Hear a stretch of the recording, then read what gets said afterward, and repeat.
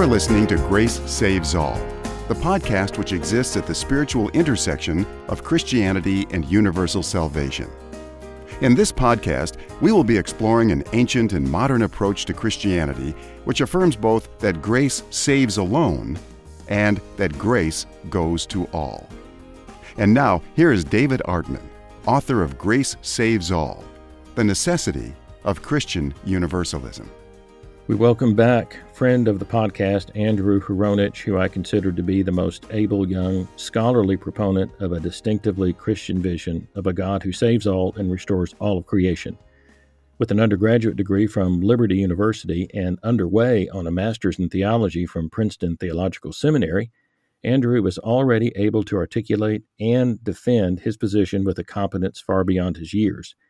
His new book, Once Loved, Always Loved, The Logic of Apokatastasis, is set to be shortly released by Wittgenstock Publishers, and this book will immediately take its place as a must-have for anyone who wants to seriously engage the formidable power and coherence of a Christian universalist perspective in which grace saves all.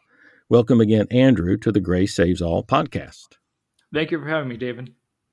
Andrew, your book does a great job of jumping right into the logic of Christian universalism, specifically in relationship to foreknowledge and open theism and Molinism. But before we get into that, let's review your history a bit.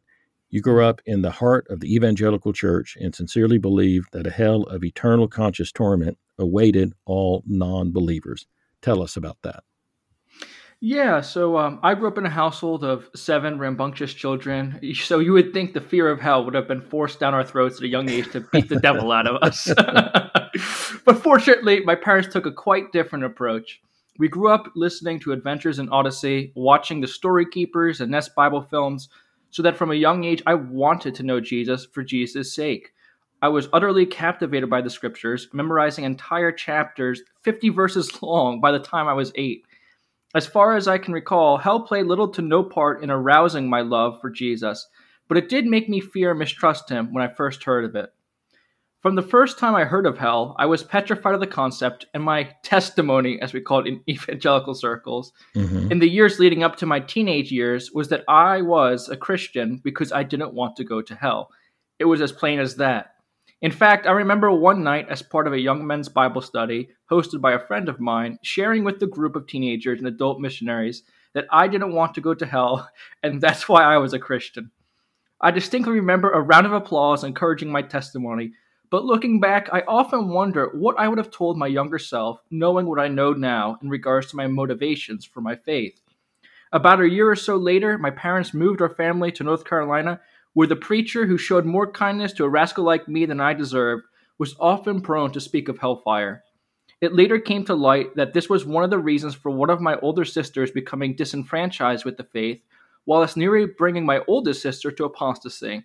I must confess that after that pastor moved on to preach elsewhere, while I missed his fervent spirit, I did not miss his hellfire sermons. While I cannot be sure, perhaps the genesis of my deconstruction of the traditional doctrine of hell started at a Barnes & Noble bookshop where my eyes lashed onto the beautiful cover of a book simply titled Heaven and Hell by a fellow named Bart Ehrman.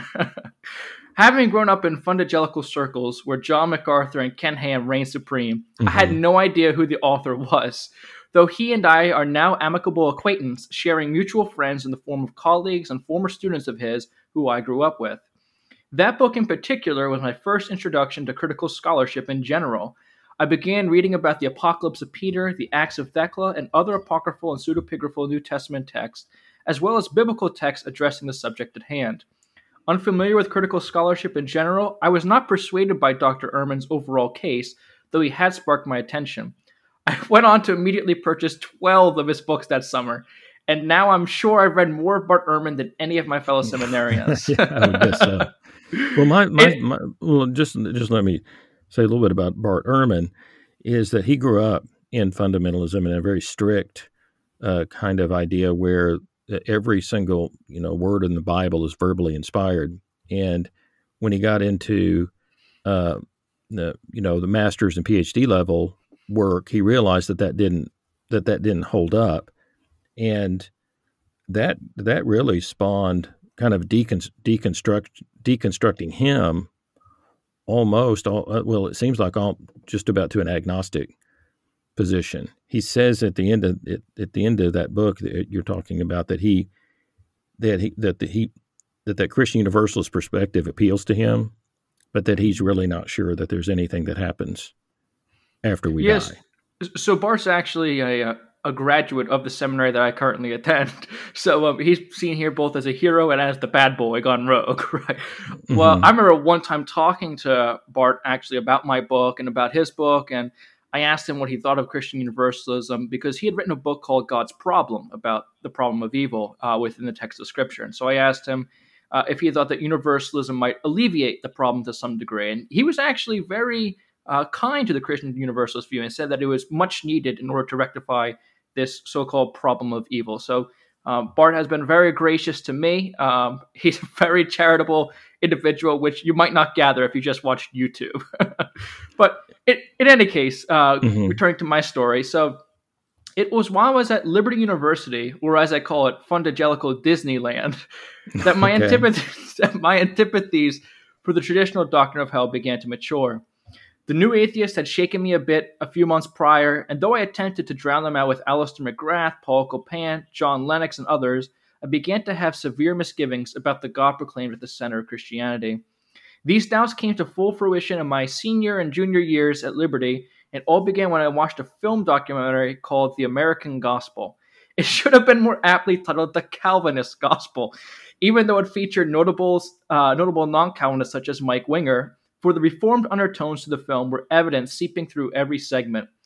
Ironically, several of the folks slandered by the film are now precious friends of mine, but that was not the case when I first saw the film.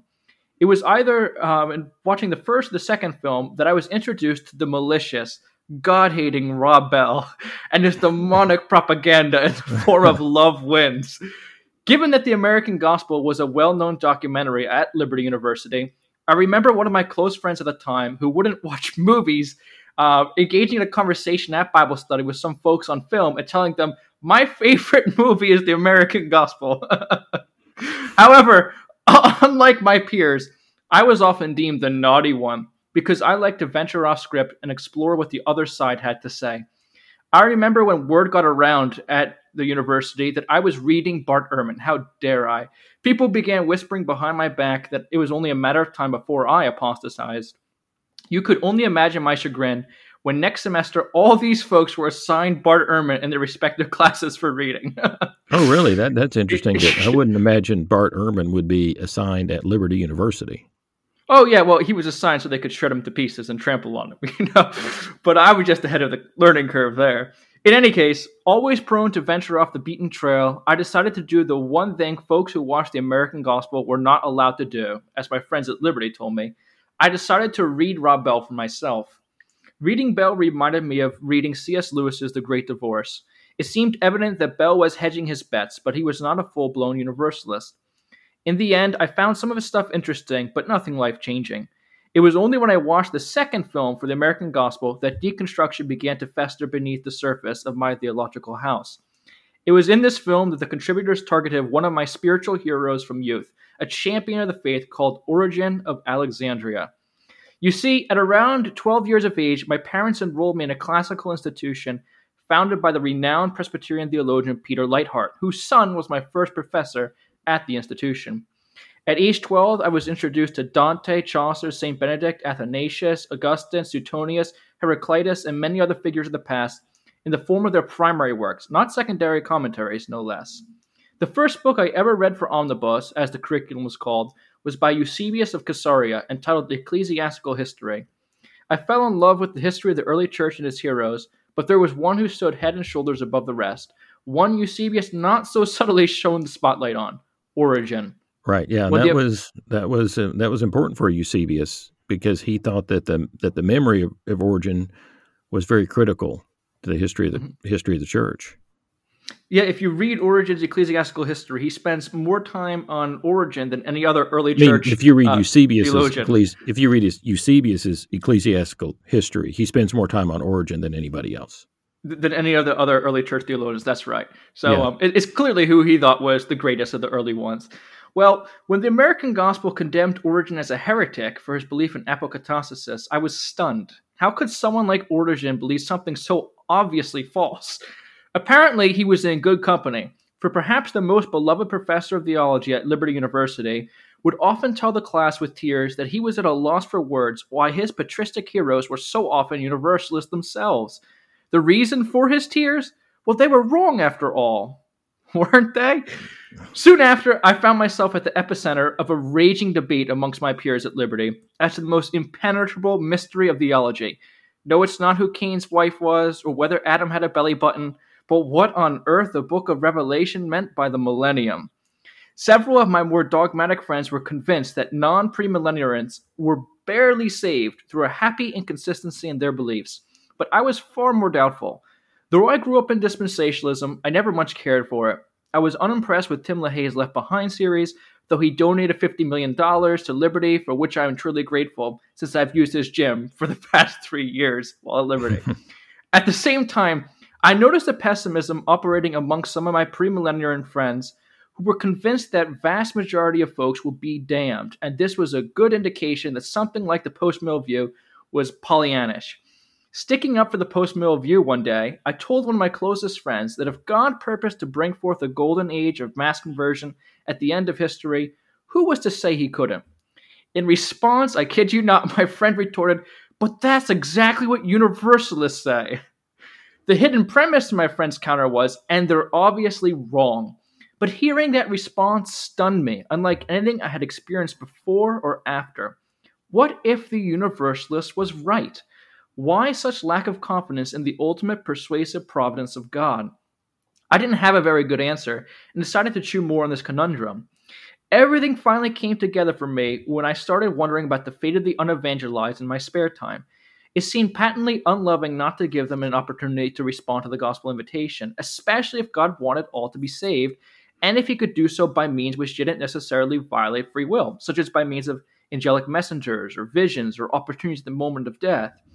I had several well-meaning folks attempt to offer reasons as to why it was not unloving for God not to provide such opportunities, but they were really only parroting John MacArthur and R.C. Sproul. It just didn't make sense to me, and that is when I found it.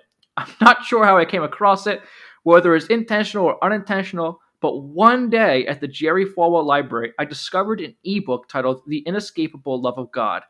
I felt like Harry Potter in the restricted section at Hogwarts, for books such as these were surely off limits to Liberty students. Nevertheless, I decided to give the book a hearing, and I'm glad I did.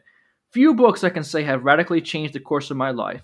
Jesus Interrupted by Bart Ehrman was one, Chosen by God by R.C. Sproul was another, and The Inescapable Love of God by Thomas Talbot was a third. Although I was taking 21 credits in order to finish my 4 minors and my Bachelor's of Science Religious Studies on time, I decided to undertake an extensive study of the doctrine of hell, a study which has been unparalleled in the course of my life, astounding theologians like Gregory Boyd and Thomas Talbot himself in his death. Now, so I think that's basically how it was that I first introduced to Christian Universalism.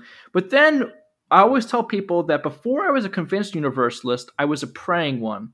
It was reading Jan Bonda's book that made me think I could be that man in the gap. I could, like Moses and Paul, purposely intercede for the fate of all living beings, and maybe, just maybe, God would hear my plea as he heard the plea of Moses and Paul. Yeah, I think that let me, if I can just say, that's a interesting theme in the Bible, is that the faithful pleading with God to do the right thing, essentially, to say, listen, you're better than this, and if you just, like what Moses was saying, if you just lead us all out here and kill us all, people are going to say you never were good. You never were a good God. So let's do something. Shouldn't you do something better than that? And so, in a way, I wonder if God maybe doesn't expect us to want him to be as good as we can imagine him to be. No, yeah, I mean, those parallels are there in Scripture. I remember thinking it through Moses, who he interceded for God. He said, blot me out of your book of life if it means that you will avert your wrath from this nation. Or you get the Apostle Paul in Romans 9 through 11. He says that, I wish that I could be anathema if it meant the salvation of my brethren. What's interesting is that in both cases where these individuals did this, God granted the request. And so I thought, well, what if I did this, right? What if I was the man in the gap? And sure enough, in Ezekiel, there's one point where God asked the prophet, is there anyone willing to stand in the gap anymore? Is there anyone in this nation who will stand in the gap like Moses did? And there was nobody. And so I thought, well, what if that's the same now? What if I can be that person to stand in the gap? And so before I was ever a convinced universalist, I was a praying one. Now, I had yet for some time to work around questions such as the parallelism of Ionian in Matthew 25:46, the nature of the unpardonable sin, and the proper understanding of eternal destruction in 1 Thessalonians 2:9, and a host of others. Mm-hmm. Yet, in due time, not only did I find those answers, but I also began pioneering avenues in Christian universalism that I hitherto found undiscovered in my research. Moreover, in the time leading up to my eventual acceptance of Christian universalism, I became a much more agreeable person. I'm afraid my years as a dogmatic Calvinist with fundagelical upbringing taught me to write off anyone who disagreed with my theological views as a heretic. But being open to the possibility I might be wrong on hell allowed me to be more gracious towards those who might have a different view than me on other matters. I am all the better for it. I now find that in evangelizing, I don't have to get someone to repeat the Romans Road and a short prayer of confession back to me in 5 minutes' time. Mm-hmm. Instead, I can engage with them in normal conversation with issues regarding my faith naturally arising as opposed to arising in a manufactured sense. I'm not going to make false promises to the extent that embracing Christian universalism will remove all doubts. It certainly won't. But it does give reason to hope, and oftentimes hope proves more formidable than doubt.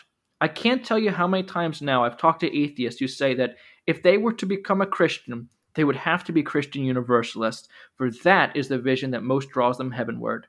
In the end, once I did become convinced of Christian universalism, I remember beseeching God that the joy and wonder I first experienced in contemplating the mere possibility of such a glorious future would not be lost on me.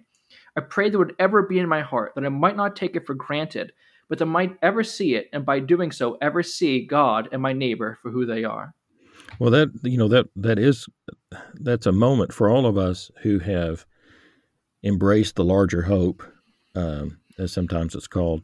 That moment when you first really see it clearly, and you look at all the pros and cons, and you decide, you know what, I'm going to try this on. I'm going to believe this, and I'm going to see, I'm going to see how it plays out. And for me, it was kind of like a little spiritual explosion for me. It changed the way I saw the world. It changed the way I saw other people. When I read the Bible, I was seeing different passages leap out to me that had never leapt out that way before. And everything kind of came together in my theology. I told somebody one time it was kind of like if you're looking through a telescope and it's a little bit fuzzy. You can see what you're looking at, but once you're able to really get it focused in and see, and then once the detail really comes in and you see all the detail, it's just, amazing and overwhelming. And that's kind of what the experience was like for me. And so I just got so excited about it. I wanted to help other people to be able to see it because I knew how inspiring and healing it could be. Yeah, and you remind me, on a more practical note, as a youngster, when I was first heard about the doctrine of hell as traditionally taught, I didn't want to have children. I remember for years, it wasn't just a statement, it was reality in my life, is I didn't want to have kids. Because I couldn't imagine bringing someone into the world where there's a large chance, according to many fundagelical people who I was brought up around, that my child will be damned and tormented eternally. I couldn't imagine doing that. And so Christian universalism just made me jubilant in regards to children because I realized that every person brought into the world will ultimately be able to experience eternal life and supremely worthwhile happiness. And so in essence, I was thinking the more the merrier. I come from a family of 7 kids, so the more the merrier, yeah.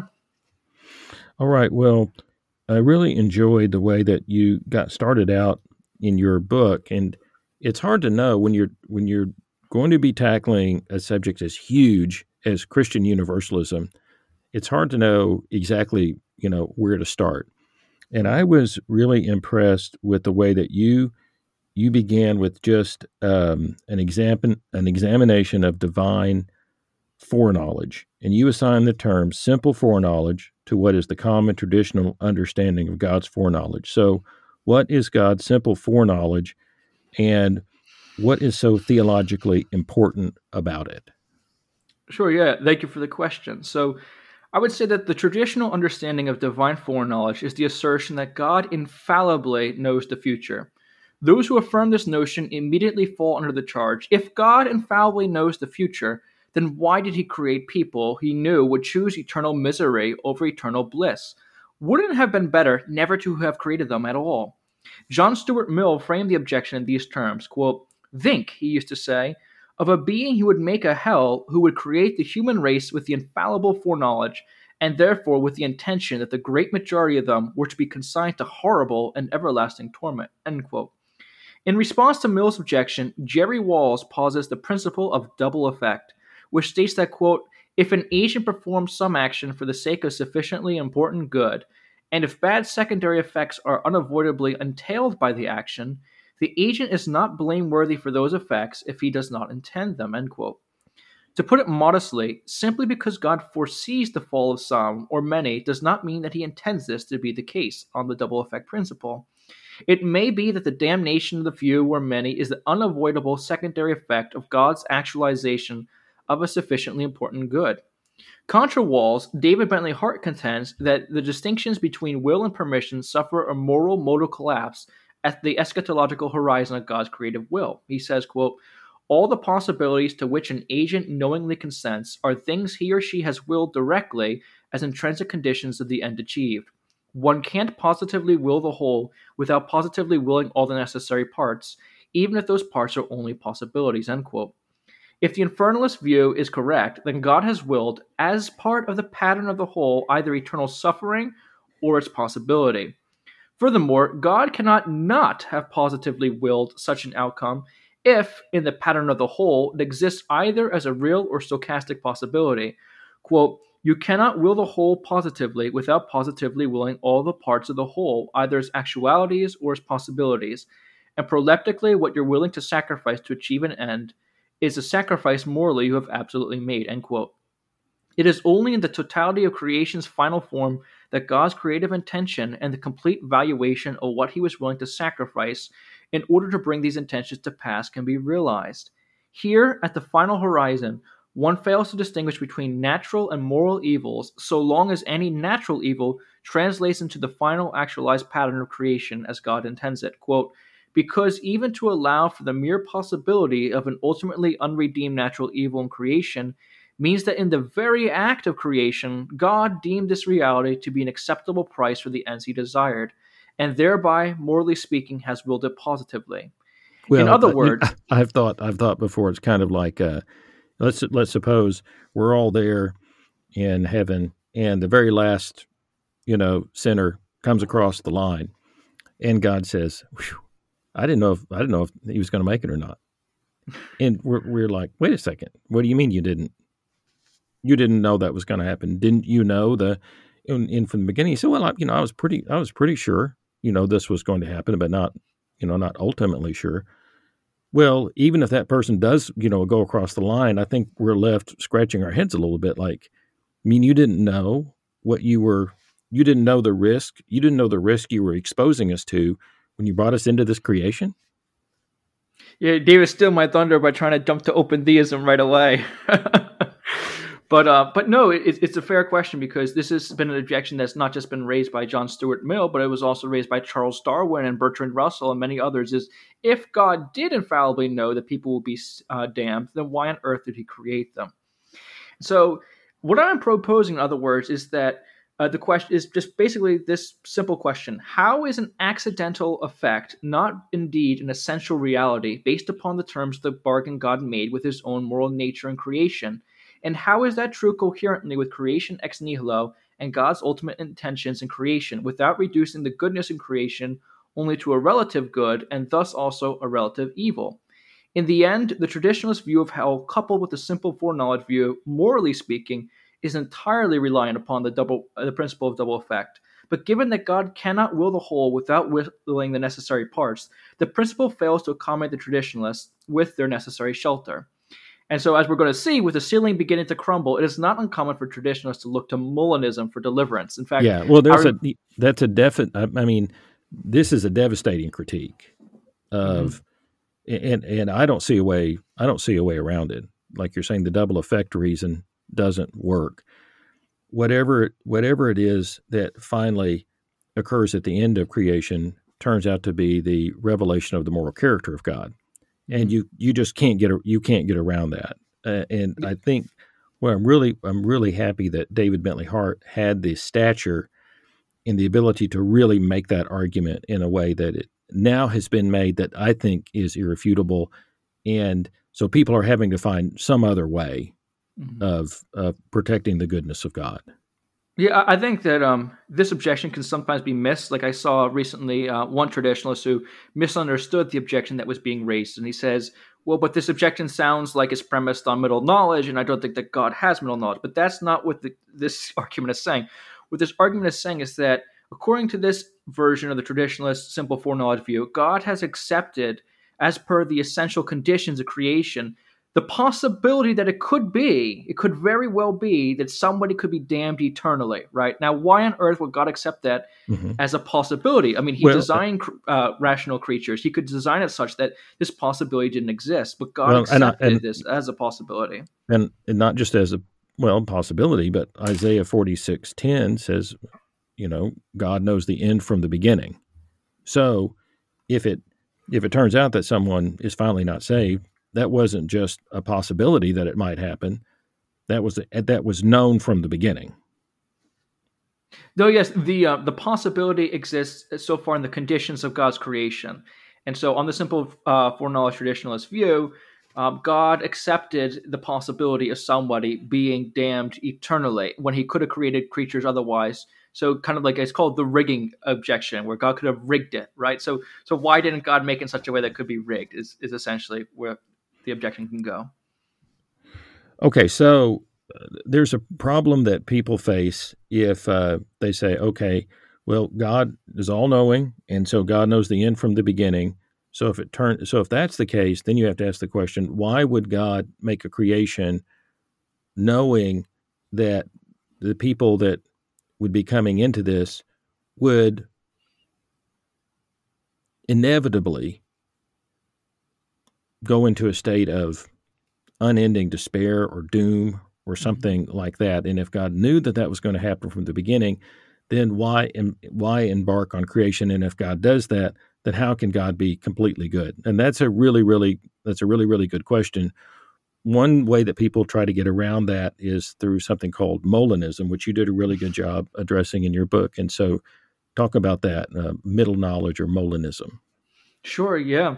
So Molinism derives the systematics from its namesake, Luis de Molina, who in dealing with the Dominicans conceptualized God's middle knowledge, which he defined as that knowledge, quote, by which in virtue of the most profound and inscrutable comprehension of each faculty of free choice, he saw in his own essence what each such faculty would do with its innate freedom, were it to be placed in this or in that, or indeed in infinitely many orders of things, even though it would really be able, if it so will, to do the opposite, end quote. Middle knowledge is referred to as such because it logically occurs between God's natural knowledge, which is his knowledge of necessary truths made known to him prior to his decision to create, and God's free knowledge, which is God's knowledge of which contingent states of affairs will actually obtain and which will not, which is made known to him consequent to his decision to create, decree of creation.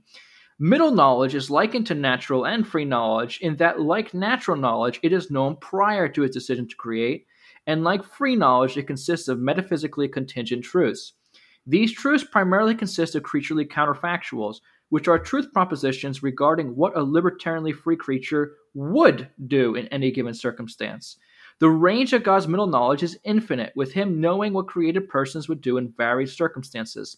But setting aside the question of whether or not middle knowledge is even tenable, it is curious that Molinists will often argue that of all the feasible worlds God could have actualized, our world possessed the optimal balance between the saved and the damned. We could call this the most feasible, the greatest feasible world possible to God.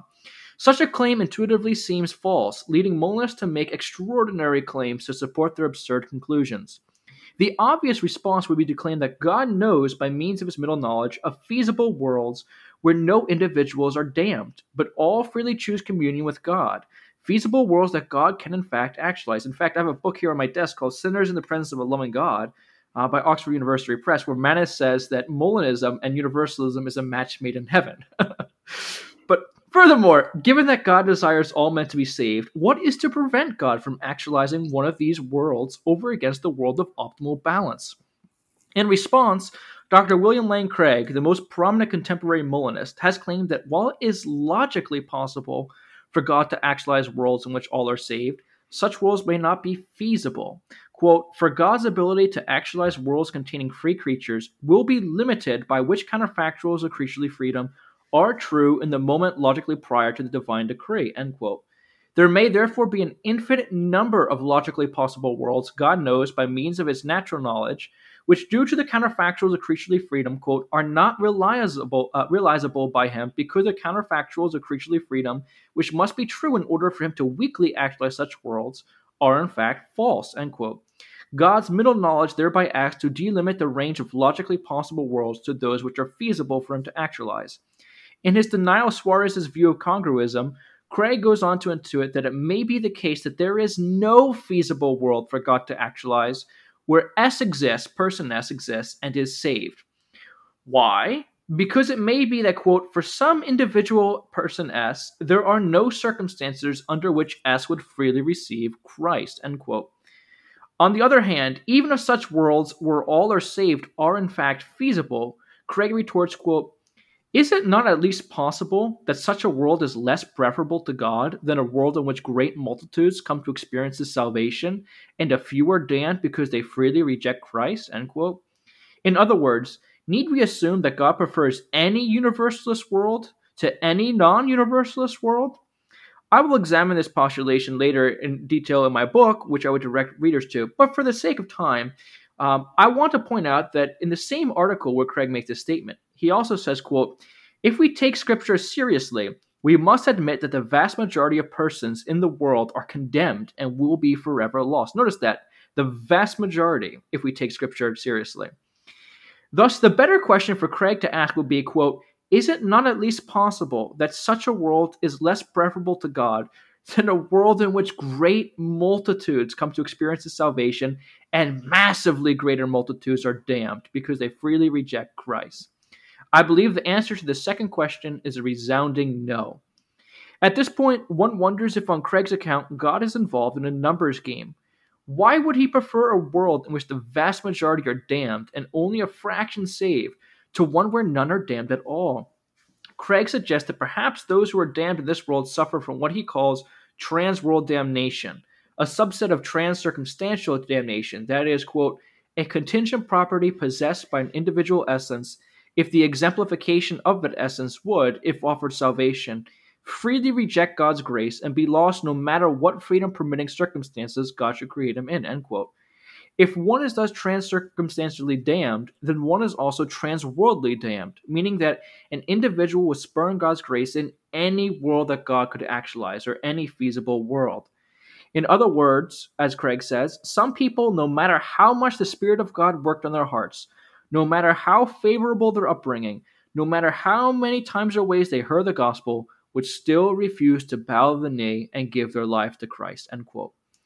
If this is so, quote, then God cannot create a world in which such persons freely receive Christ and are saved.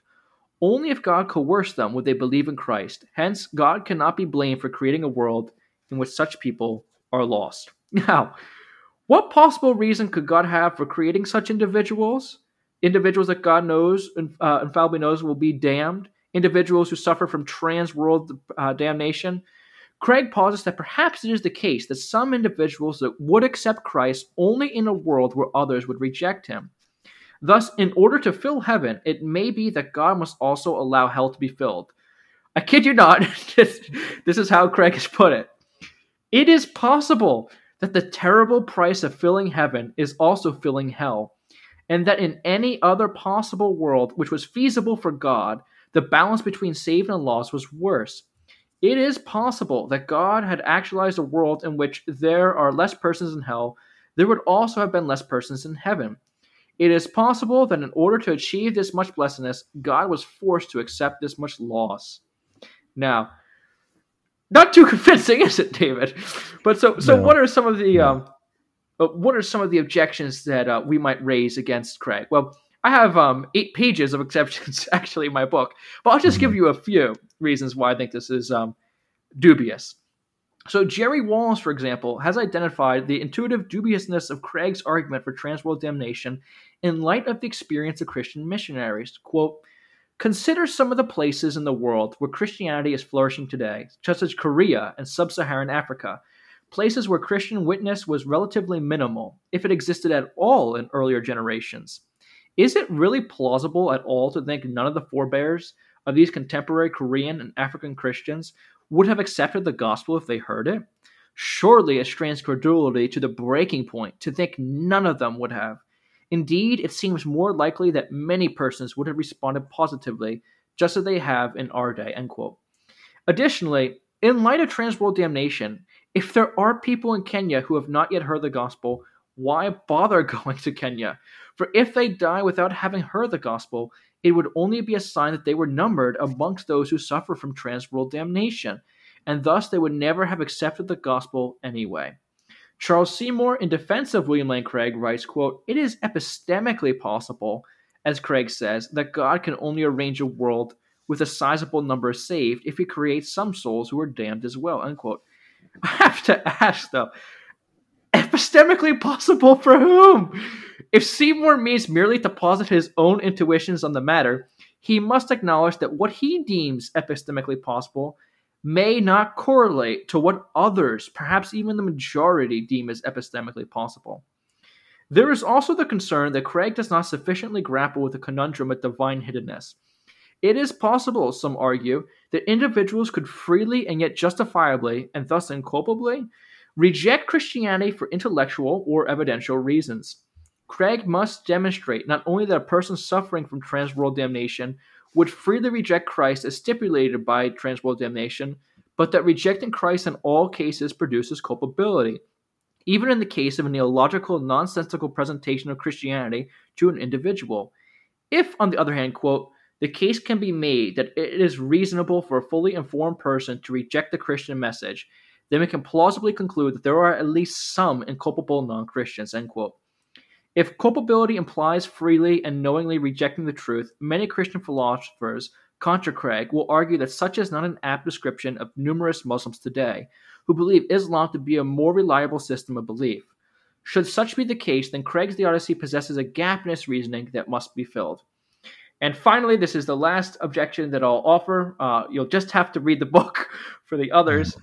As Stephen Kirshner has indicated, Craig's notion of transworld damnation seemingly undermines the reality that the transworldly damned are free and responsible in every world. Kirshner suggests that such people, quote, "cannot be damned in every world in which they exist, since this would be true only if their rejection of God's grace followed from their essential nature. And this would so greatly restrict their act options as to undermine their responsibility for rejecting God's grace," end quote. In other words, certainty regarding an individual's possession of the trait of transworld damnation would depend upon determining factors within the individual, thereby undercutting Craig's free will defense. I'll add this last note. This isn't in my notes, but it is in my book, is that Craig tries to weasel around biblical evidence that also goes against his notion of transworld damnation in the form of woes Jesus pronounces on Bethsaida and Chorazin. Jesus says that if the miracles he had performed in certain towns in Judea had been performed in these regions, they would have repented. Mm-hmm. So Jesus knew of feasible worlds in which people who were circumstantially lost in this world would have been saved. That alone is enough to refute Craig's whole theodicy. But I'll just leave it to people to further examine in my book. Well, if God is light in whom there is no darkness at all, and if God knows the end from the beginning, and if God, in love, wants all of his children to be able to experience his love, well, then you have to ask the question, even in middle knowledge, why would God create a world if God knows it will result in people getting themselves into unrecoverable situations even if God only allows but does not directly determine the situations to arise, which will result in the permanent loss of some, many, or most of them. So middle knowledge, in middle knowledge, God still knows the end from the beginning, but we're just positing that there might be some inscrutable reasons that God would not be able to bring about the salvation of all, and so this is the best that God can do, which seems to me like an unsatisfactory solution, because God still knows the end from the beginning. And I think because of this is why people might be more inclined to move towards the position of open theism. And you really do a good job addressing that in the book, and maybe we can go on to that one now. Sure, yeah. Okay. We'll talk about open theism. Well, as you have just indicated, David, while Molinism is growing in appeal amongst Christian philosophers, a great many biblical theologians are presently moving towards a more unorthodox conception of God's foreknowledge, that being the open view, or the open theist view. There are three basic variants of open theism. The first is that of the essentially unrestricted omniscience view, whereby God knows everything about everything in an unrestricted sense. But his knowledge of the future is open-ended, since the future itself is open-ended. The maximal knowledge view stipulates that God is the perfect knower, perfectly knows all that can be known, but not all truths can be known, such as contingent truths regarding the future. The voluntarily restricted omniscience view states that God can know everything about everything in the unrestricted sense, but he voluntarily chooses not to. Future contingent truths are among the set of truths which God declines to access. For the sake of brevity and simplicity, I will focus primarily these few short comments on the essentially unrestricted omniscience view. Proponents of this view argue, quote, just as it proved necessary to understand God's being omnipotent as being able to do only what in a carefully defined sense is logically possible, so we should understand God's being omniscient as knowing that all is logically possible to know, compatible with his omniscience. A person S is omniscient during some period T if S knows in each subperiod within T of all logically necessary truth propositions and of all logically contingent true propositions about every period before the beginning of that subperiod, and of all the propositions that these entail that they are true. Why is it logically impossible for God to infallibly know future free choices of created beings? To assume he knows ahead of time how every person is going to freely act assumes that each person's free activity is already there to know, even before he freely does it. But it's not. If we have been given freedom, we create the reality of our decisions by making them. And until we make them, they don't exist. Thus, in my view at least, there simply isn't anything to know until we make it there to know. So God can't foreknow the good or bad decisions of the people he creates, until he creates these people, and they in turn create their decisions, end quote. On open theism, therefore, the future exists only in terms of present trends and tendencies. God cannot know if certain persons will be damned until he creates them, and even after he creates them, he may know that they will not be saved, and yet they may in fact be saved. That is to say, the future is not a fixed state, and thus, given a person's current trajectory, God knows they will not be saved, but if that trajectory is altered, he will know that they will be saved. God always knows exhaustively what the future can be, and he always knows what it will be insofar as it is completely determined by his will. Moreover, he always knows what his will be, no matter what other free agents finally decide and do. However, insofar as what he wills is alternatives for free creatures to choose between or among, God does not know which of these alternatives will come to pass. What he knows is that each agent must choose within the parameters set by his powers and circumstances. Well, if this is true, then it is absurd to claim that according to the open view of divine foreknowledge, God is ever surprised, precisely because he knows exhaustively what the future can or might be. The arguments for and against open theism are extensive and complex, but they are irrelevant to the case that I am making at hand. What is relevant is that if open theism is true, God does not know infallibly that any individual will be damned, whereas according to the traditional view, he does. Jerry Walls asks us to imagine the different portrayals of the open theist and traditionalist depiction of divine foreknowledge by means of a construction project. This is the analogy he gives. Quote, Suppose that in the past it has almost invariably been the case that one or more persons lost their lives during the course of the construction of such skyscrapers. If we assume the director of the project is aware of this, then he will have good reason to think it highly probable that the completion of the project will cost some persons their lives.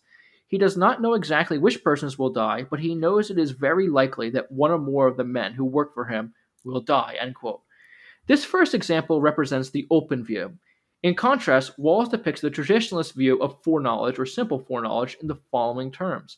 Now let us change the case slightly. Suppose the same skyscraper is being built, but the director of the project somehow knows with certainty exactly which man will die during the time of construction.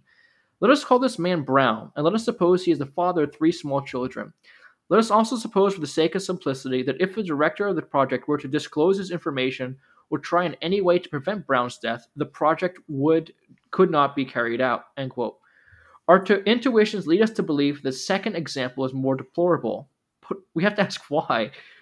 As Wallace says, quote, is there really any more reason to object to the project when the director knows who will be killed than to the project in which the director knows that some will almost surely be killed, but nothing more specific?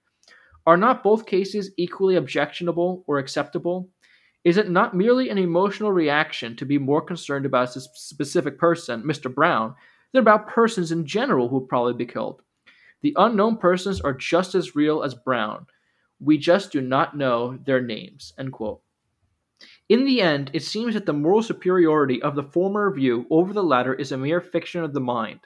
Like Julius Caesar, God cries, "The die is cast."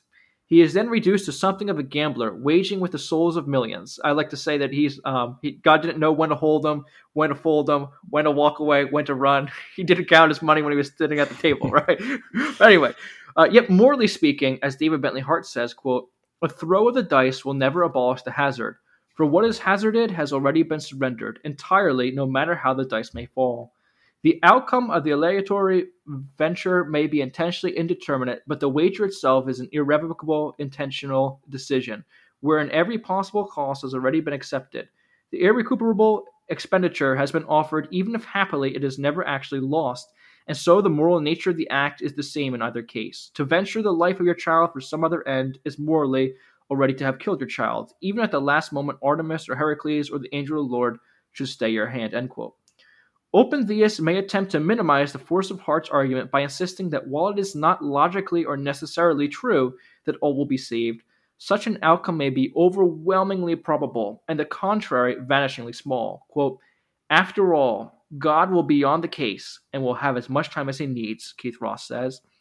Nevertheless, there are serious moral repercussions from the open view when it comes to the doctrine of creation. Why would any good God create a world like our own with the potential for eternal misery based on a mere general foreknowledge of the future, a hunch? On the other hand, Gregory Boyd elsewhere suggests that the future is in fact partially settled, but not exhaustively. And Greg here is, of course, an open theist. He says, quote, as the author of the Choose Your Own Adventure creation, God determined the scope of what would be settled and the scope of what would remain open for each of the possible storylines comprising creation. God also decided prior to creation what his response would be to each possible event within each possible storyline, thereby determining how he would weave each possible event into his overarching plan should the possible event come to pass. End quote. If this is the case, then one could argue that not only does God know how he will respond to man's fall by sending Christ, but God also knows that the adventure book cannot end in any individual's eternal separation from him. Like a responsible parent, God has designed limits to the story and how far his creatures can wander from him.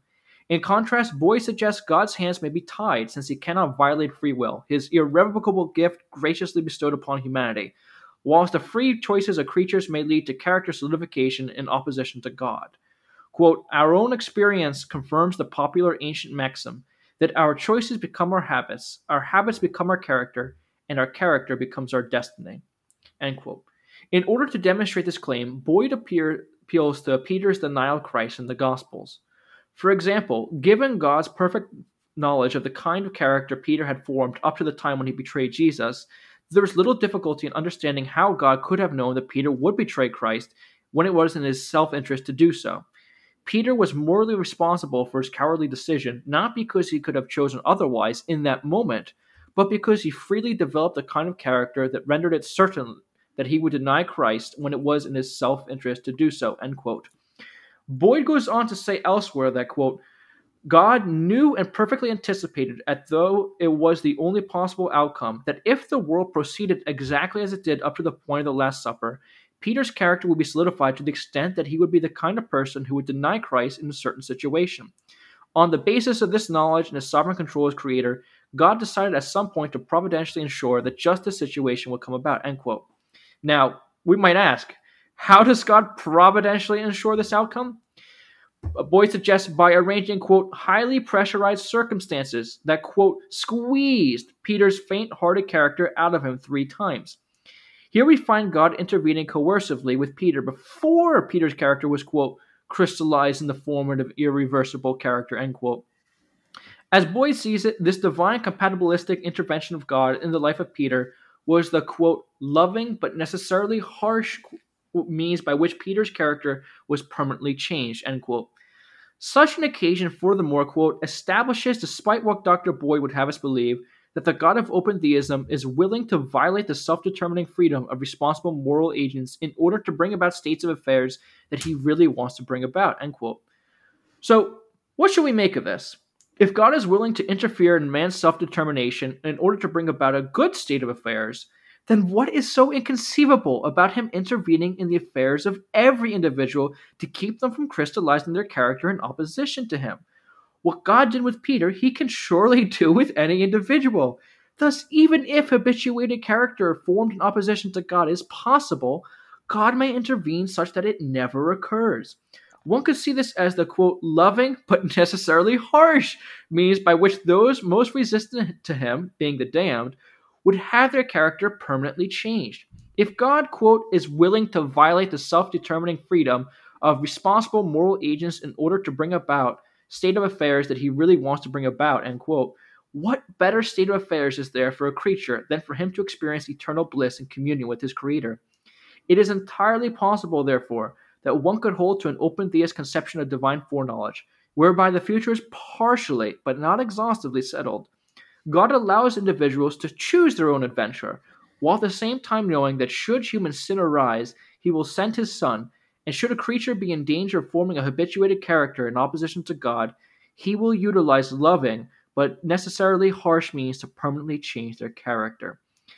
Now, there's a lot more I say in the book on the subject, but I want to let your listeners know, David, that I actually had a Zoom call with Dr. Boyd a few weeks ago, actually. He wrote a wonderful endorsement for my book. He was blown away. He said it was the best book he's read on the subject. Great. That's a really good compliment. Yeah. And he said, the important thing is he said that I represented him well. And he thought that my criticisms were spot on. In fact, he found many of them himself convincing. So that's always a compliment when you have people saying that, oh, you didn't misrepresent me. So yeah, I know that it's commonplace to have people usually attack open theists, and it almost comes across like, you can't be a universalist unless you're my type of universalist. Therefore, stop being an open theist and be my type of universalist. That is not the goal of my book. I think that you can be a universalist and be an open theist, and I hope that those who read my book would see why I think that is true. Well, and we've talked about open theism before, and you have a way of putting a much more positive spin on it than it appears on my radar screen, because I tend to think, well, okay, if it's truly open, then God doesn't know where this is all going. And so it appears to me that this makes God into kind of a mad scientist, calling a creation into existence that God can neither finally control nor predict or understand. In that case, if it's truly open, it could be potentially open to absolute catastrophe, because if it's not open to absolute catastrophe, then it's not open. So it just seems to me that open theism is kind of a way that appeals to a more modern mindset where, well, it's a good thing to have free will. It's a good thing to have adventure. And if everything is all determined from the beginning, then what's the point? Why are we going through all of this? So I can, and open is a good word. I mean, who doesn't, we want to be open. and the idea of a closed theism.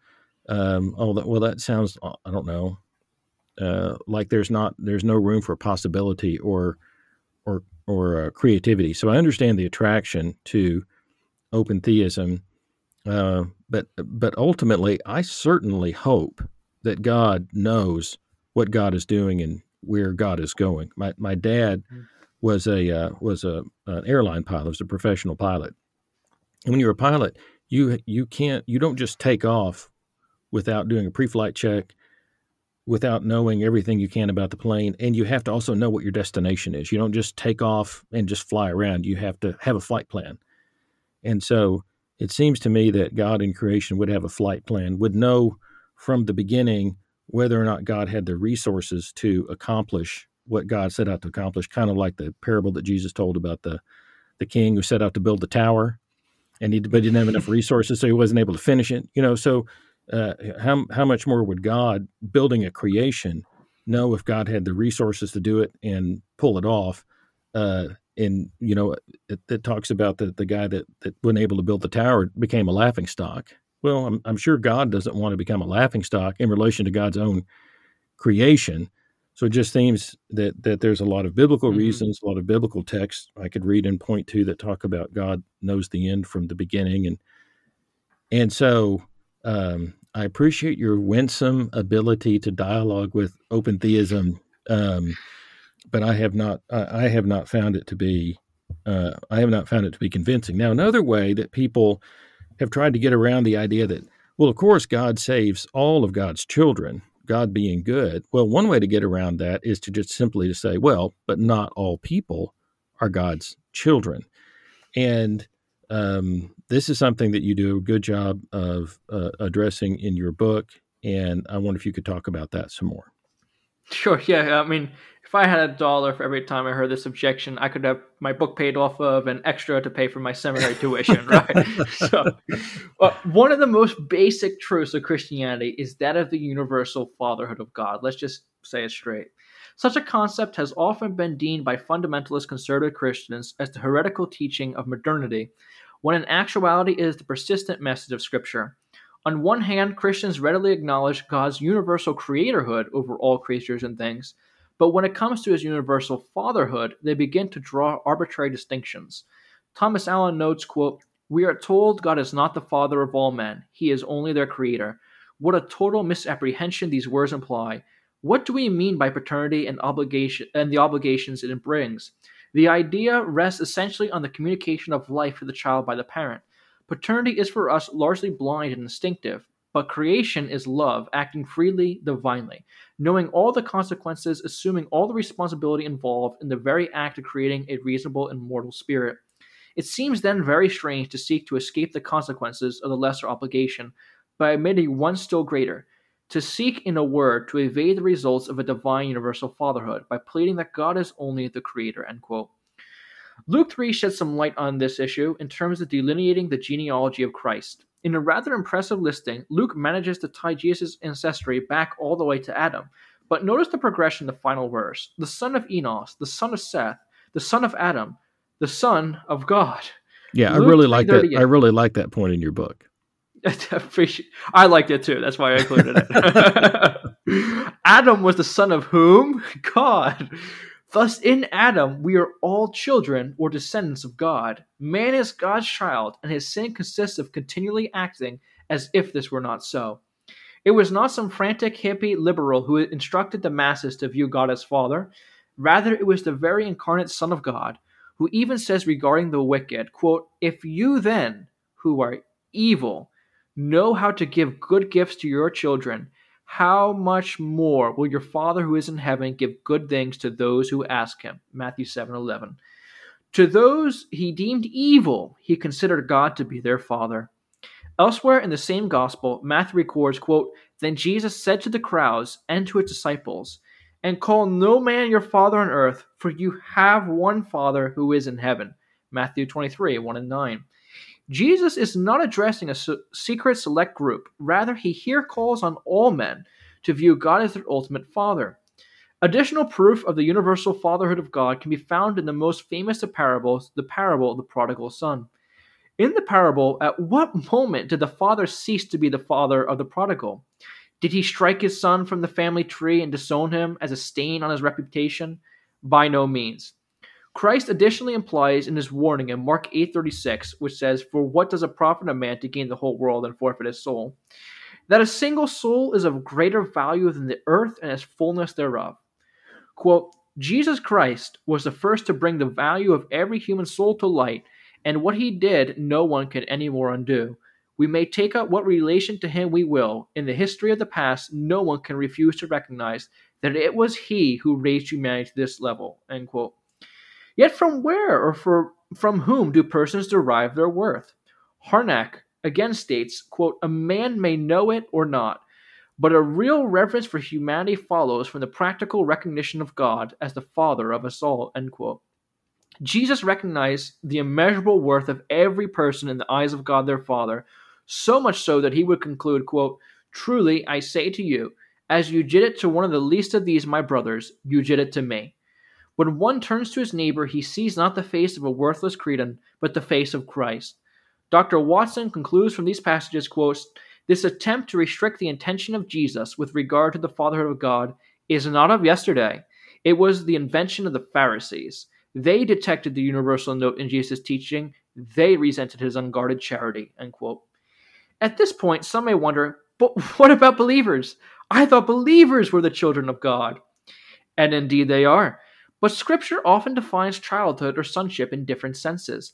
Repeatedly, the Bible affirms that Israel is God's firstborn son, Exodus 4:22 through 23, and that all Israelites are his children, Deuteronomy 14:1, Jeremiah 31:9, Malachi 2:10. Additionally, the angels in heaven are also referred to as sons of God, Genesis 6:1 through 4, Job 1:6, 2:1, 38:7. What also shall we make of the case of Christ, who is the Son of God, the monogenes, in a completely different sense than any creature can be understood to be, John 3:16.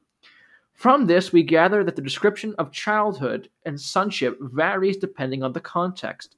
However, there is a sense in which all creation can be considered the progeny of God. Now, some may point to John 8, where Jesus says of the Jews, quote, you are of your father, the devil, which is John 8:44. There are several considerations in order. Firstly, Jesus is here speaking of a subset of a subset. He is speaking directly of those Jews of first century Palestine who sought to kill him, not of all Jews, and certainly not of all men. The point he is trying to make is that children imitate their forebears. Thus, one is a child of the one he imitates. Are there times when believers can imitate the devil and his desires? Certainly, and in such moments they are carrying out his will as opposed to God's. And here I think immediately of Simon Peter, who Jesus said, get behind me, Satan. For he was imitating the will of Satan and not that of God. Or of Barnabas, who was a son of encouragement. Oh yeah, you're still in my thunder here, David. Okay. no. Because you're absolutely right. I mean, to isolate this verse from the rest of the passage and create a theology out of it is highly irresponsible on the part of any theologian who espouses such a habit. Would they also assume, like you were saying, David, that Jabal in Genesis 4:20 through 21, who is said to be the father of all who live in tents, and Jubal, who is said to be the father of all who play the lyre and harp, were the literal fathers of such people? I mean, last time I checked, when I went camping, this had nothing to do with Jabal being my father. Of course not. Rather, such language implies that these men are the pioneers of their respective fields. In the same way, Satan is not a literal father of anyone. Rather, those who do evil follow in his footsteps. The word of God is clear. We are all children of God in some sense, others in more sense than one. Why is it that theologians are so opposed to the universal fatherhood of God? I believe it is because such a concept leads directly to the notion that God's punishments should be seen as educative and geared towards restoration, not vindictive and retributive. Why does a parent spank their child? Is it because the child has personally offended the parent's honor and now the parent seeks retribution? Or is it because a parent intends to chasten their child so that their child might come to realize their wrongdoing? William Barclay wisely said, quote, if God was no more than a king or judge, then it would be possible to speak of his triumph if his enemies were agonizing in hell, or were totally and completely obliterated and wiped out. But God is not only king and judge, God is Father. He is indeed Father more than anything else. No father could be happy while there were members of his family forever in agony. No father would count it a triumph to obliterate the disobedient members of his family. The only triumph a father can know is to have all his family back home. Yeah, I think that's important because we tend to, in this world, we tend, in our context, when we think of God judging, we tend to think of it like in a courtroom scene. But really, we should think of God as a parent who sets things right by having all of their children back home. And I just want to run some other verses by you as far as the universal fatherhood of God. For instance, Acts 17:27 to 29, where this is Paul speaking to a group of pagans in Athens, and he says, God is not far from any one of us. And I think that's an important thing because when I was growing up, I heard certain evangelicals say, well, God is far away from you because you're sinful, and they would draw a chasm, and the sin would be at the bottom of the chasm, and I'd be on the one side, and God would be holy over on the other side. And God had to be far away from me because I was sinful and God was holy. But here, Paul is speaking to a group of pagans in Athens, and he says, God is not far from any one of us, for in him we live and move and have our being. So we're all together, living and moving and having our being in God. So God is the ground of being. Then he says, as some of your own poets have said, we are his offspring. So he's saying, good grief, like your own poets even know about this. Like this one is so obvious that even your own poets. And so he says, therefore, since we are God's offspring, we should not think that the divine being is like gold or silver or stone, an image made by human design and skill. So we are supposed to rightly begin our thinking about God with the understanding that God is is the one. We are God's children. We are living and moving and having our being in God. That's where we begin right thinking that God is close to us. We live and move and have our being in God, and we are children of God. And then just a couple more in Ephesians, Paul says, for this reason I kneel before the Father, from whom every family in heaven and on earth derives its name. A beautiful passage. Then later on in Ephesians 4:6, God refers to the one God and Father of all, who is over all and through all and in all. Mm-hmm. So, this is a Father who is not far from us, who's not detached from us, in whom we live and move and have our being, who is over us all and through us all and in us all. This is a universal, all-pervasive Father. Mm. No, yeah, I mean, and while we're trying to one-up each other with Bible passages, yeah, I have actually. That's important because this comes up that it's not biblical. Yeah, so I think it's a very important point that you're making here. You're right, and this is why I try to stress in my book. In fact, I had one reviewer of my book say that this was one of his favorite parts of the book, was actually when he saw these biblical passages. Like another one is Hebrews 12:9, which says, quote, besides this, we have had earthly fathers who disciplined us, and we respected them. Shall we not much more be subject to the Father of spirits and live? Notice the designation it gave in Hebrews 12:9 to God. He's called the Father of spirits. Right? Last time I checked, if you're a sound theologian, you believe we all have a spirit, right? Or or some people believe we are a spirit, and say that God is the Father of spirits, right? Now, another point that I make in the book, while we're still on this subject, David, I think might be helpful. I write in my book, these marvelous truths that Christ brought to light would later be reiterated by the Apostle Paul. See, I just gave the verses from Jesus because I think, Jesus is great. Paul's pretty good too. So now I'll just give some points from Paul. Okay, so continue on.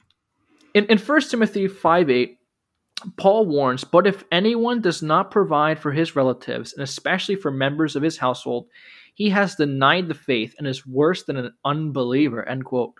One wonders whether the same implications could be made of God, who declares, quote, behold, all souls are mine, Ezekiel 18:4. Now here's my question. Is God worse than an unbeliever? Does he care for his own? Our Father in heaven never disowns his children, for as Paul informs the Areopagus in Athens, in him we live and move and have our being, as even some of your own poets have said, for we are indeed his offspring. Being then God's offspring, we ought not to think that the divine being is like gold or silver or stone, an image formed by the art and imagination of man. Part of the reason why Paul expects the Athenians to discern the divine nature is their own nature. They are God's offspring. So yeah, that's another wonderful paragraph from the book. Well, there's a group right now that's doing a study on my book, and I'm talking with the minister that's leading the study. And he said that one of the things that really blew the group away was just simply I have a 5-point picture of God in my book, and one of the points is that God is a loving parent to all. And these people were just blown away by the idea that God is everybody's loving parent. And just that, if you can just get that single idea in your mind, and that is by grace, you don't do anything to become a beloved child of God. You don't have to do anything for God to be close to you. You don't have to do anything to be in God. We are all in God, living and moving and having our being. This is all by grace that we are God's beloved children. No, yeah, and you're bringing something that's really interesting. Is I've noticed that there are certain individuals that when they go on mission trips, for example, and they're missionalizing tribes, right, especially in the South Pacific Islands, they'll draw comparisons to God and say that God is like a father. That's the analogy they give. God is like a father. But when they're talking to the Universalists, God is not like a father, right? Yeah. So it amazes. Or when the problem of evil comes up, and you have an atheist, but why do we suffer? Many times you'll hear a theodicy that's called the soul-building theodicy, and God is compared to a father. God is like a parent, right? But then you have to call this person out. You're like, wait, but when you're talking to the Universalist, you say that God is not a father to these people, right? So there seems to be this just incongruity between the way that certain traditionalists, or I should say non-Universalists, use the fatherhood of God outside of the discussion on hell and in certain other aspects of evangelism and apologetics. Well, I think kind of what's happening right now, we can kind of wrap this up, and I hope we'll do another episode on some of the more topics that you talk about in your book. But it just occurs to me that, like you're saying, the philosophical argument for universalism is so incredibly persuasive, and then when you add onto it that it makes as good a biblical argument as Arminianism or Calvinism does, and you understand that no theological system gets a free pass with regard to Bible verses. Every theological system ends up with some Bible verses that it has to deal with. Mm-hmm. But ultimately, the Christian Universalist tradition, it has a way of gathering up all of the most beautiful passages in the Bible, the most hopeful passages, plus it has a logical coherence that is unbeatable. And that's why I think this isn't going anywhere. And it really encourages me that young people like yourself, even who are growing up in the most conservative, anti-universalist settings of all, have had your experience and are having these conversations. I don't think people would be surprised to find out that students at Princeton Theological Seminary might be discussing the possibility of a Christian universalism. But they sure would be surprised to know that at Liberty University, the students there are really engaged with these issues and thinking about some of these things. No, yeah. And actually I have several things to say on that because it was a couple of weeks ago I was talking with a friend of mine. His name's Malachi from Liberty. And he and I, when I was starting to write my book, we had some excellent conversation on this topic. And I think I might have sent it to you, David. He had a discussion with his roommate on the topic of hell and universalism, and he decided to play devil's advocate. And his roommate texted him the next morning, very early in the morning, and this is what he said. He said, "Bro, I'm thinking about universalism all the time now. Crazy stuff. Very theologically convincing. Can't say I'm a believer, but I'm definitely not one." Now, that's really interesting. This is another student from Liberty University. And I guess I knew a bunch of people at Liberty who were sort of higher up, so I was kind of well-connected with folks, kind of outgoing, if you can't tell, David. So I had a lot of friends. And so when I came out as a Universalist, it was because I had readily established a trustworthy nature with a lot of folks, that they were willing to hear what I had to say. Because they trusted me on other issues, they were open to hearing me out on this one. Now, I think that's really important, right? That's why David Bentley Hart is for many people, he is quite convincing. They're willing to listen to him. It's because he has defended the Christian faith in other aspects outside of this topic. And so I often encourage other universalists to be well-rounded, right? Not just on this topic, but on other topics as well. Now, if you don't mind too, David, I know that we talked about this, but could I say something or two about the rhetoric that's often involved in this complex conversation? Go for it. All right. Well, so I have been thinking about this recently because David and I are involved in quite a few online conversations in different forums and whatnot on this conversation of hell and universalism. And there's several things that I want to say. First of all, I want to admit that I am culpable at times for being, should I say, irreverent in how I treat my neighbor, those who differ with me on this topic. And I sincerely apologize, right? There's no excuse for that. I know certain universalists have been told to fight like hell, right? Because that's what underdogs do. But we must stop doing that, all right? The person that we are having this conversation with are our neighbor. And in many cases, they're a beloved brother and sister in Christ. And trying to attempt to win them over by stamping them in the dirt, essentially by the rhetoric that we use for them, we say that their God is a devil. It's not really going to convince these people. And so I would just pray that when we talk to these people, that we really ask ourselves, do we really want universalism to be true, or do we just want to be proven right? Right? The reason why I love universalism, David, is because I love persons, right? I'm a very outgoing person. So I love people. So that what makes me love universalism. But it is unfortunate that there are some people who just want to be right in theology. And I have had this in my own experience. I've been the victim of this. I've been the perpetrator of this many times over. And we must first and foremost keep at the forefront of this conversation the fact that this is about persons, right? This is our love for persons. Now, I often hear universalists that it's just a repeated objection. You just don't understand so-and-so. Well, help them to understand, right? Help them to understand. If you really want them to come to this beautiful view, don't just say you don't understand. Help them to understand, right? Because the fault may not lie with the non-universalists. It may lie with the universalists who lack clarity. And so I'm praying that my book will be clear in its argument.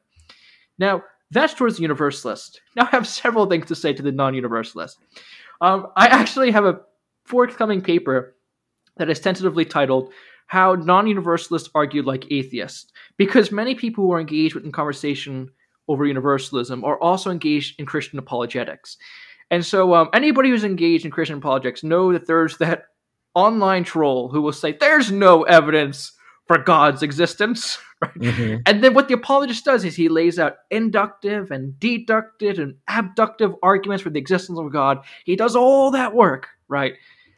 And then what do you think the online troll says? Well, he just says right back, that's no evidence for the existence of God, right? Now, this is very telling, okay? Because the Christian apologists will often say, listen, I hear you, but could you show me exactly which premise it is that you reject in the argument instead of just asserting that it isn't evidence, right?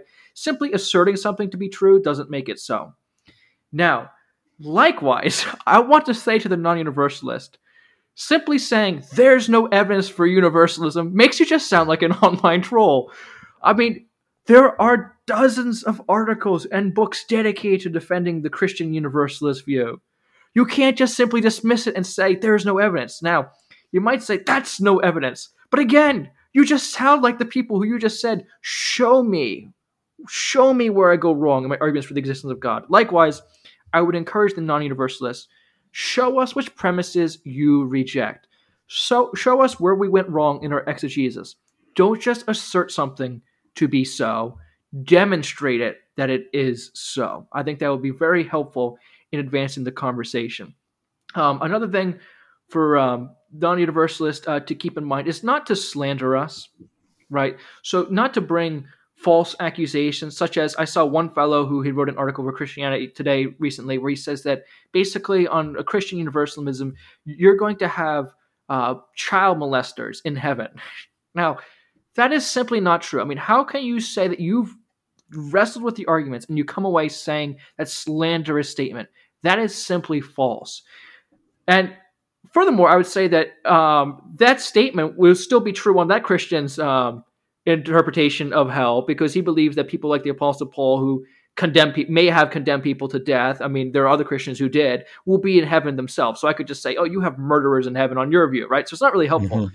Let's be very clear about what we're saying about these things. Let's take Hitler, for example. The Hitler who will be in heaven will be one who will loathe what he formerly did, one who will be incapable of what he formerly did, one who will come to see the value, the intrinsic value of his neighbor and of the God he spurned, and will with tears and embrace be reconciled to that God and that neighbor. It is wrong to say that there will be people in heaven who will be ultimately unrepentant on universalism. That is false. The second thing that I would like to say that is false is when people say, for example, that on universalism, there is no notion of justice or wrath. Now, I hate to say it, this is true for some universalists, but why must folks like you and me and David Bentley Hart be lobbed in with the radicals? Why must that be so? Yeah, well, right? I would like to know an example. I'm pretty well versed in Christian universalism, and so far to date, I haven't seen a single publication that takes that position. You might hear, like somebody make a comment online or something that's their opinion, but I haven't seen anything published in favor of Christian universalism that takes that position. Yeah, I mean, this basically comes down to the slippery slope fallacy. It comes down different ways. So, for example, there is one book, I can't remember, Grace Eventually Reaches All, something like that, where the person who's arguing for universalism, he denies the sufficiency of Scripture. He denies biblical inerrancy. It seems like he denies biblical inspiration. He denies the deity of Christ, right? He's turns out that he only believes that the Father is the one true God, right? And that Jesus Christ is a created being. He denies all that. And so I recently saw a review of that book, which lobbed in all universalists with this fellow. It's called the Slippery Slope Fallacy. Michael McClymonds seems to do this in Devil's Redemption, is that once you start on this trail, you'll wind up a Unitarian. Well, tell that to Gregory of Nyssa and Origen, right? And so this is what I'm talking about, slippery slope fallacies, where I have read books. I won't say the name of certain individuals because I don't know who listens to this podcast or not. But there are individuals, I can tell you after David, who have written books that the way that they depict the so-called wrath of God justice is just frankly unbiblical. It's very sensible for the modern ears, but it's unbiblical. And so I was thinking about this notion of God's wrath. And you might remember, David, I have something in my book. It's in the conclusion to my chapter on God's justice, where I say, thank God for hell, right? Thank God for God's wrath. Now, very provocative statements, but what do I mean by them, right? So let me to explain. A God without wrath would not be a God of love. As a child, right, I would love to read about dinosaurs and I'd love to read about World War II. I mean, it was kind of seamless going from Tyrannosaurus Rex to Adolf Hitler, right? That's just kind of how it went. And so when I would read World War II, there was one incident in particular that has stuck with me to this day. It's called the Rape of Nanking. I don't know if you've heard of it, but hundreds of thousands of people between the years 1937 to 1938 were killed by the Japanese soldiers, about 200 to 300,000 people, and thousands were raped. Thousands of women were raped. Mm-hmm. People were hewn to pieces, used as bayonet targets by the Japanese. Now imagine if Father God, or if this is more like a grandpa, were just sitting in their sky, and saying, oh, boys will be boys. Would we consider that a God of love? How is that loving at all, to sit there impassioned? No. It's like there's a former nun, Karen Armstrong, who said, it is a wonderful thing indeed to know that there is no hell at all and that God has no wrath. Now imagine if Adolf Hitler said that in the midst of the Holocaust. It is a wonderful thing. No. There indeed is a hell, right? I don't know of any universalist who's a prominent contender who doesn't believe that there is a hell. There is a hell that many people are going to, right? And they do need to be warned about the wrath that is to come. I think about the Rape of Nanking, for example, and there is something within me that says this needs to be shown to be wrong. Now, why do I say this? Well, because many philosophers looked at how different people seek to be immortal, right? How we seek to live on. And one of those ways is infamy, right? If you can't become famous, right? Fame takes a long time to achieve. It's hard work. Maybe you can become infamous. Maybe you can do something that's so horrible it'll get your news in the papers. Mm-hmm. And so I think of one occasion in particular, which was the burning of a temple in the ancient world in Ephesus, right? I think it was to Artemis or Athena. It was one of those two. And the individual burned the whole temple in the ground that took a lifetime and more to build. Now, when the authorities arrested him and they tortured him to see why it was he burned down the temple, his answer was quite interesting. He said he did this act of arson to achieve infamy so that he would live on, right? At least in this lifetime. Now, what the authorities did was really interesting, is they pronounced this notion of damnation, which how they meant it was that whoever mentioned this individual's name would be put to death, because they weren't going to play along with this game. They wanted to scrub out this individual's name from history. Right. Now, that didn't work. I mean, we actually know the individual's name. But I was thinking about this the other day, and it reminded me of Daniel 12:2, which said there's going to be a resurrection, and there'll be some that will rise to life, and some that are going to rise to judgment, right, to condemnation, to contempt. And I think that it says eternal life and eternal in that passage. Yes, it says eternal, but we could quibble about what it means by eternal. Well, yeah, but I think that that's just a good example that you look at a passage like that and you think, oh yes, there's an age of correction and judgment that some will be resurrected to, and that just gets into our the difficulty of how we interpret these words and these concepts. But go on, continue on. Yeah. So what they're saying is that like many universalists, I believe in judgment too. Right? I believe that those who perpetrate wicked crimes and think that this is how they will achieve their infamy, this is how they'll be remembered in history, right? People like Adolf Hitler, they will rise and all of heaven will say no. It will say what you did was wrong, right? You didn't recognize the value in your neighbor, and you didn't recognize your value in the God that created you. It was wrong. It shall not be remembered by these people, right? It shall not be held aloft. It shall be forever condemned, that wicked action. Amen. Right. Mm-hmm. Now, I have to say, when I presented this in my book, it was Greg Boyd who said to me when he was reading it, he said that chapter actually really stuck out to him. He said, you don't take the hell out of hell, right? He said, there's hell to pay. And that's exactly right. I want people non-traditionalists who argue, who I saw an interview on YouTube recently that said basically, we don't believe in judgment, we don't believe in wrath, we don't believe in justice, we don't believe in hell. That is simply wrong. Just read my book. Read David Bentley Hart's book. That is slanderous. Now, we may disagree about the proportionality of justice, but there is no way you can read my book and come away saying, wow, Andrew doesn't believe in the wrath of Almighty God. I absolutely do. And I thank God for it. I thank God that Adolf Hitler is not going to waltz into heaven without being repentant and without having virtue inherent in him that allows him to love his neighbor as himself and God with all his heart, soul, mind, and strength. Thank God for the wrath of God.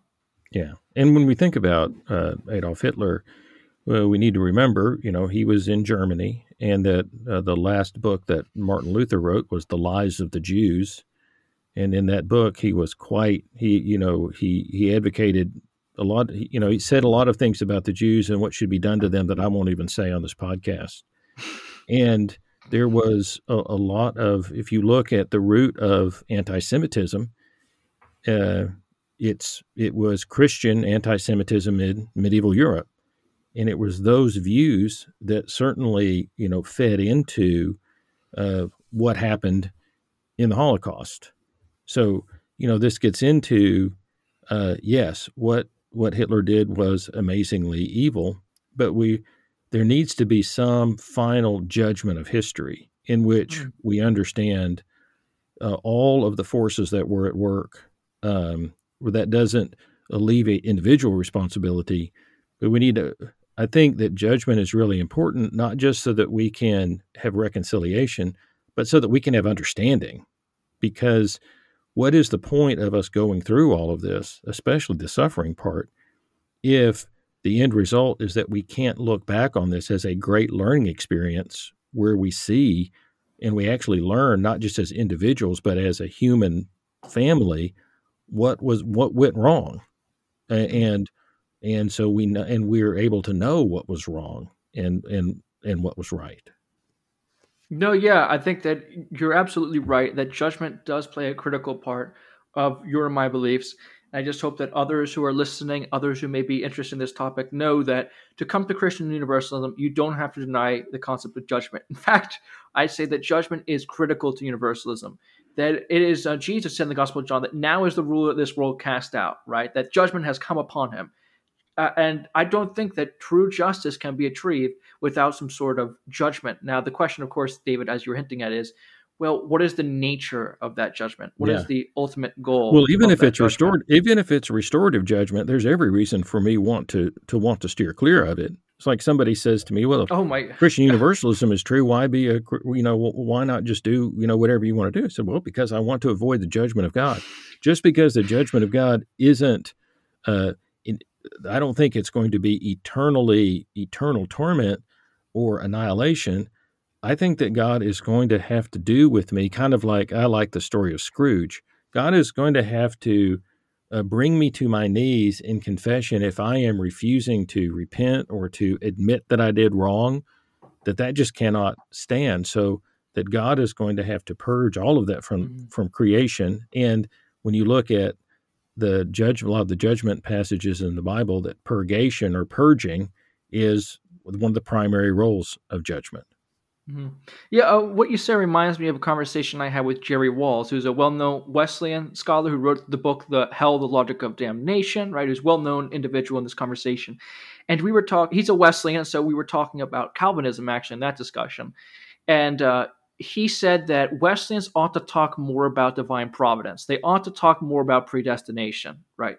They ought to. Pastors ought to. The theologians ought to. Now, of course, he meant in the Wesleyan sense, because what has happened is the term was so co-opted, predestination, providence, by Calvinists, that many Wesleyans were afraid to even touch the subject, right? Mm-hmm. I think this is the same with some universalists who might be afraid to, in their pulpits, right, to even bring up the subject of hell, right? But we believe hell is real. I mean, we ought to be warning people to a healthy extent, right, of a place such as hell where they are headed unless they repent and put their faith in Jesus Christ. And so we shouldn't allow the traditionalists to co-opt, right, the concept of hell altogether and judgment, as you said. So, yeah, I think you're absolutely right. Well, I think you do an admirable job of not stereotyping I'll call them opponents, or, people who have a different view than you. You have a very charitable attitude to everybody that's involved in this conversation. I think that is going to take you far. And we talked a good bit today, but there's still more to talk about with regard to your book. Would you be willing to come on and do a second episode to kind of round out at least the topics that you're getting at in your book? I'd be more than happy to. All right. Well, we will plan on doing that. And do you know, as of yet, when the book is officially going to be released? Like the end, it is coming soon. Okay. So it should be out. It was going to actually already be out, but the problem was, of course, financing the book, right? Like right here, I'm sitting in my dorm with all my theology books around me, but you should see 4 to 5 days a week, I'm working on rooftops pulling nails, right? So I got the blue collar in me. So this Friday is when I plan on paying the full sum in total. And after that has been paid in total, then things should be just progressing rather rapidly. We already have gone to distribution. We already have the cover done. The endorsements are all in, everything. So it's just a matter of financing the book by this Friday. And then within a few weeks or so, the book should be out. Well, that's quite an accomplishment for you to be at this point in your education and already have a fantastic book coming out. And I'll look forward to getting together with you again soon and discussing more about what else you have to say in your book. Oh, God bless you, David. Thank you for having me. All right. Talk to you later. Thank you for joining us in this episode of Grace Saves All. You can help spread the word by sharing this podcast with others and by giving it a rating on iTunes. If you want to find out more about David, or if you'd like to leave him a message, go to his website, davidartman.net. In the meantime, let's work together to help a hurting world know about the greatest news ever announced.